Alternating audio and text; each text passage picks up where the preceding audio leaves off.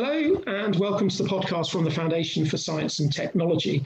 This is the second of four podcasts discussing the effect of the coronavirus lockdown on the mental health of children and young people. This week, my guest is Professor Louise Arsenault, Professor of Developmental Psychology at King's College London. Professor Arsenault, welcome to the podcast. Thank you very much for inviting me. Before we look at the effects of lockdown itself, what data do we have about the nature of mental health in children and young people in the UK before the arrival of COVID-19? Right. Well, that's a very kind of a broad question in some ways, and a very difficult one to answer, I would say. What we know about children's mental health, children and young people's mental health, is that the early years are really important for the development of mental health. So what we know is the vast majority of adult mental health problems and mental health disorders are detectable and diagnosable, in childhood. So 75% of psychiatric disorders in adulthood are preceded by mental health problems in childhood. So in some ways this is an important findings because it really says that the origins of mental health problems happen during those early years, and that we can do something very early in life to either change the development or stop the development of mental health problems. Adolescence somehow is much more a period of change. So this is a good time to kind of modify the trajectory of mental health problems. So it's not too late, but it is a good time when we can still do something to change the development of mental health problems. In adulthood, I think it's much more difficult to intervene. It's never too late. It's never too late to do something. But I think that adolescence and childhood are very much key period for the onset and the change of the course of mental health problems. And we know that when it comes to physical health and mental health too, the earlier we intervene, the better it is. So it is really important to recognize mental health symptoms in young kids and being able to do something and to stop that. What we have at the moment and what was happening before COVID, we had a mental health crisis.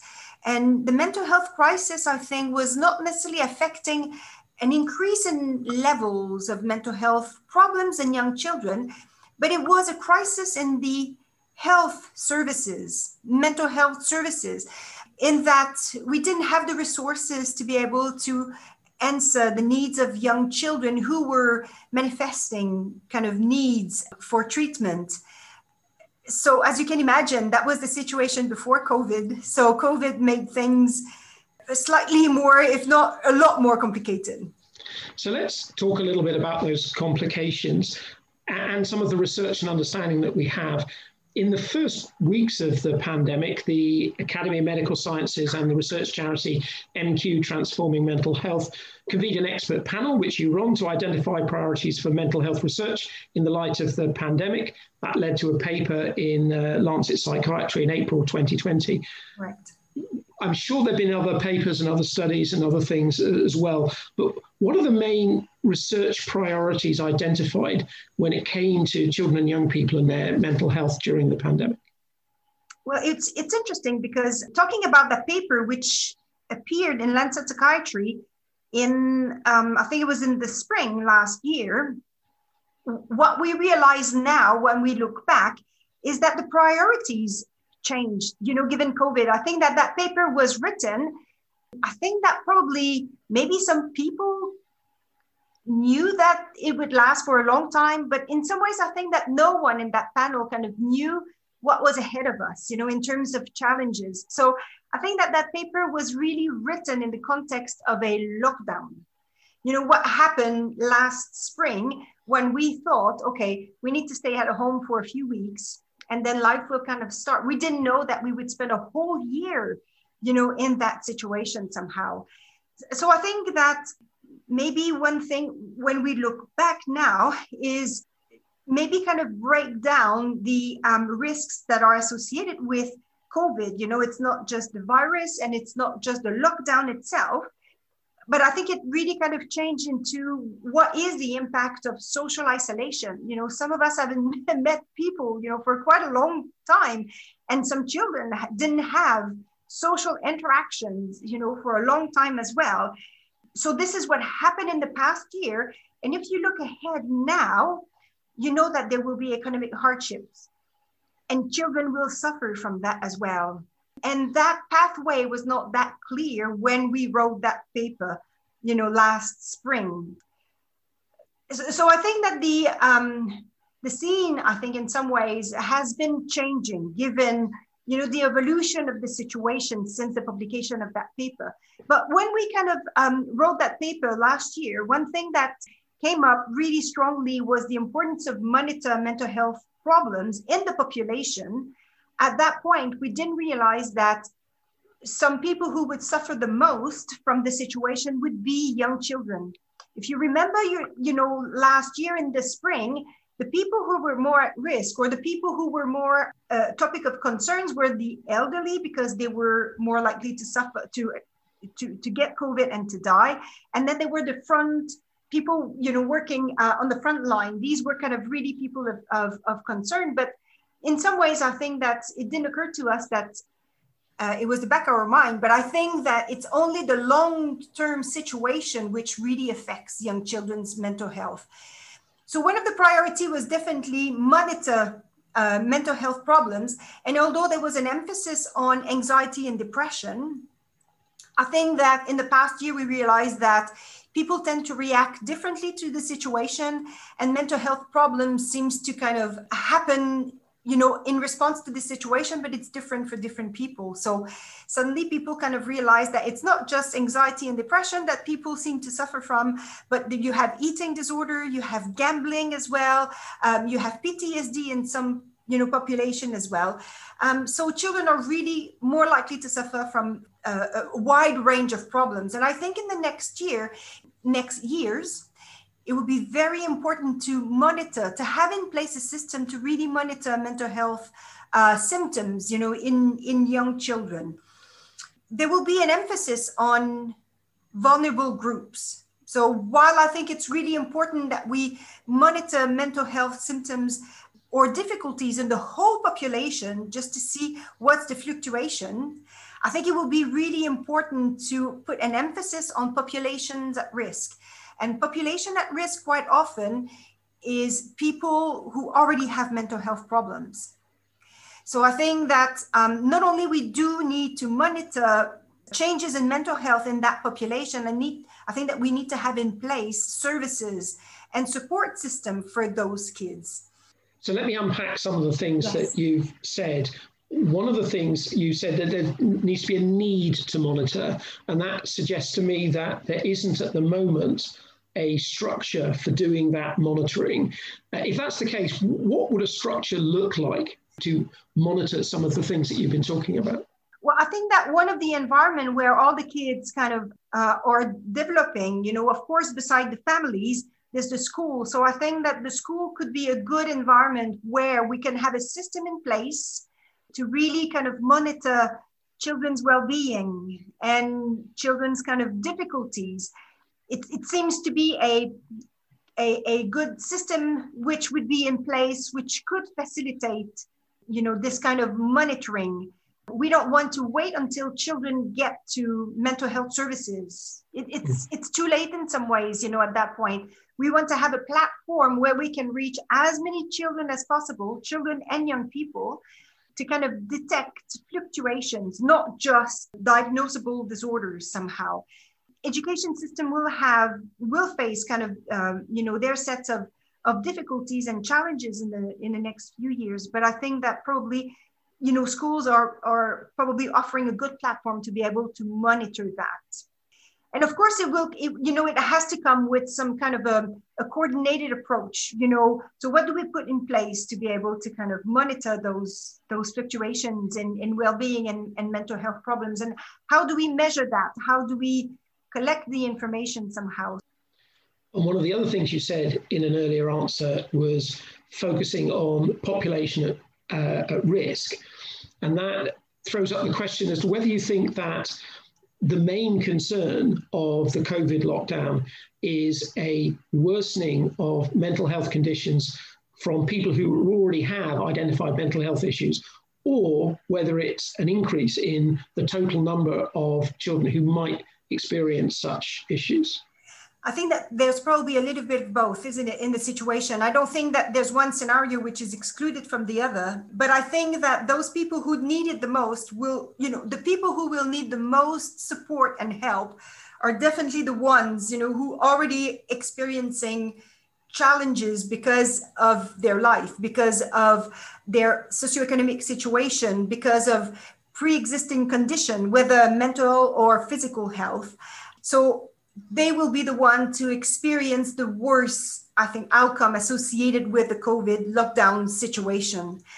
But this is not to say that people who don't have mental health problems prior to the situation will not experience their share of difficulties and may kind of develop long-lasting situation as well. So in some ways, I think that we need to strike a good balance in between providing much needed intensive resources for vulnerable young people and children, but also ensure that at a population level, we do address needs of young children. And those needs kind of involve social contact with young kids, other kids, educational achievement, making sure that they can go to school and learn, but also interact with other kids, that their parents do earn money to be able to pay the rent and provide food as well. So I wouldn't want to ignore one at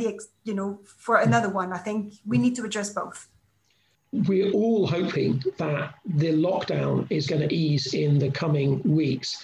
And as we sit here, schools in England are due to go back in the next few days, and in the other devolved nations, some have gone back and some are going back soon.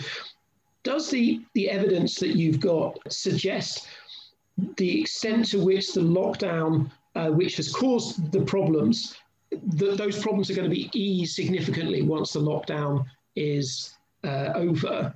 Or have we stored up a long term of mental health issues that will need to be tackled well beyond the lockdown? Oh, that's another tricky question, I think. I would like to project myself in the future and know what will happen in 2 or 3 years, but I think it's very tricky at the moment. I think that we need to address needs, mental health needs right now, but we have to put in place a structure to be able to examine and anticipate what's going to happen in the future. And I'm not sure that we have that right now. I think that going back to school and having a more relaxed sets of restrictions will probably kind of help not just young people, but parents and families.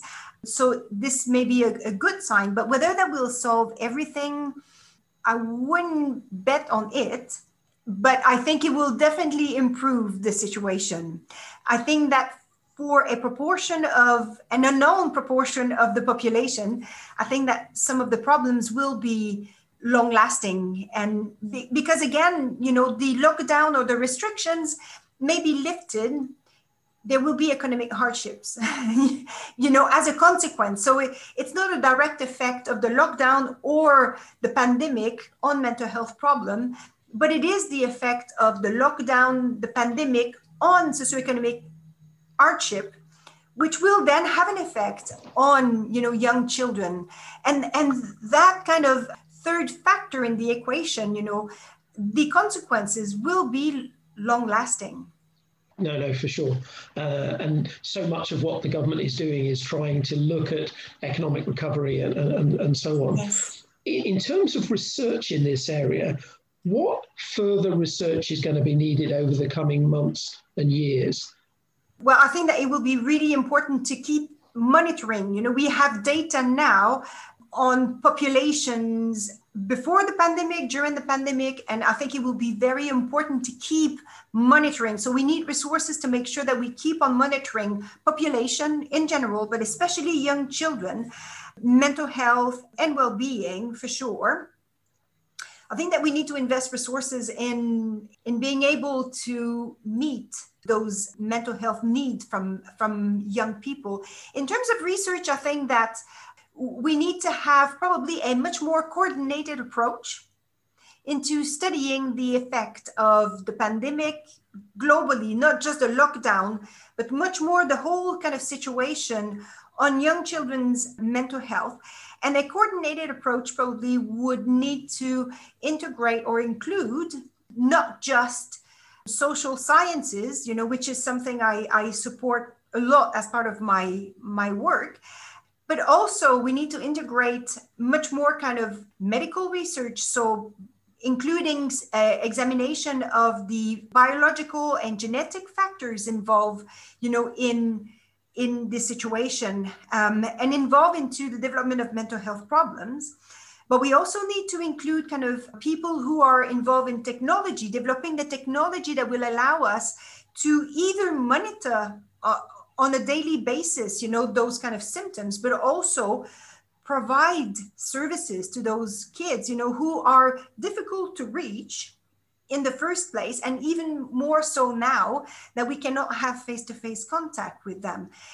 There will also be important to include demographer, people kind of looking into population and geographical kind of variation across the population. So I think that we need to have a coordinated approach, try stopping to work in silos, and for sure kind of getting more resources to be able to conduct that work. It's a complex issue.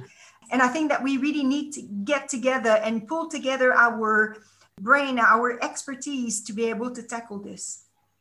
So one area where that may happen, you're currently the Economic and Social Research Council Mental Health Leadership Fellow. What does that mean? That's my first question. And how can your position in that role help take forward some of the things we've just been discussing? So I've been working with the ESRC, the Economic and Social Research Council, for the past 4 years now in promoting mental health research in general, but more specifically in social sciences, and making sure that mental health research had a huge social science component to it. So it's really kind of building bridges between mental health and social sciences and making sure that the two are really interlinked. So what I do basically is really promote social sciences, with mental health researchers. And then I go and see social scientists, and I kind of say to them that it's really important to include mental health research as part of their program. And I also try to, maybe not so well, but I try to influence the government or policy makers. This is a huge dream, in saying to them that they need to invest in mental health research. This is a huge challenge. And I think that we should not shy away from doing that, as opposed to something which is concrete. Think about a disease, which maybe cancer or heart disease, which is easily measured. And you have a clear idea of the factors that influence the onset and the development of the disease. Mental health is much more complex. It is really difficult to measure, to understand the causes. There's not one cause. There are multiple sets of factors. And of course, there's stigma. We haven't talked about stigma, but stigma is affecting the work that we can do with mental health problems. So in some ways, I really try to raise the profile of mental health research, encourage people, and especially social scientists, into doing mental health research and trying to kind of people get together. I work at the Institute of Psychiatry, where we do lots of genetic and research, and trying to kind of integrate that all together. So in some ways, I think if I had two messages, would be definitely more funding to be able to conduct the work. At the moment, I think that we are fighting to get small pots of money. I think that we need to have bigger pots of money, and we need to come together and work together to make that pot of money kind of efficient. So that would definitely be my first recommendation. And the other one would be We need to have a healthy competition between each other, but we need to collaborate together. All of that's very clear and very hard to disagree with. Thinking for the moment, and this is my last question, outside of research, what would you say the priorities are for government outside of taking forward and funding new research, but in this area of mental health for children over the next couple of years? I will start with one, which would be supporting parents. I think that parents need help to be able to do a good job at what they're doing. In terms of parenting kids, the better they do, the better the kids will be. So I think that we need to really provide support to parents, and parenting starts very early. So it's not just when the baby is born. I think that even pregnancy and even before that, is important to support parents to be, let's say. The other one would be education. We need to and especially as a response to COVID situation, I think that we realized the importance of education, that it's not just about math and English. It's about a whole environment that we provide to young kids, not just to learn, but to develop, to interact, so it's really important that education gets recognition from the whole population about the work that they do, but also the resources that they need to do a good job. And then I think that the other message would probably being able to provide services to young children who need it. There's lots of things that we can do when kids are young and they just develop symptoms of mental health problems. And I think that we need to identify those symptoms. We need to take that seriously, and we need to do something. And if we don't have the proper resources to do that, then problems will just get worse. And again, it's never too late, but it's much easier if you intervene early. So if we had a small pot of money, I would definitely hope that a substantial proportion would go for the early years, even if that doesn't bring votes. That doesn't solve a problem. We try to prevent the problem. So it's difficult to assess, isn't it? But I think that this is where, in the long run, this is where we have to invest in the early years. So that would be my 3 wish, I think. Fantastic. Well, let's see how many of the 3 the government take forward. That's all we have time for. Professor Louise Arsenault, thank you very much. Thank you very much. You've been listening to the podcast from the Foundation for Science and Technology. My guest this week was Professor Louise Arsenault, Professor of Developmental Psychology at King's College London. The topic of the effect of the coronavirus lockdown on mental health of children and young people is the subject of a webinar being hosted by the Foundation on the 24th of March. Details of that webinar, which is free to attend, can be found on our website at www.foundation.org.uk. Also on the website are details of all our other events, our blogs, our journal, and all previous editions of this podcast. Next week, for the 3rd podcast in this particular sequence, I'll be talking to Kate Day, Managing Director of KRD Training.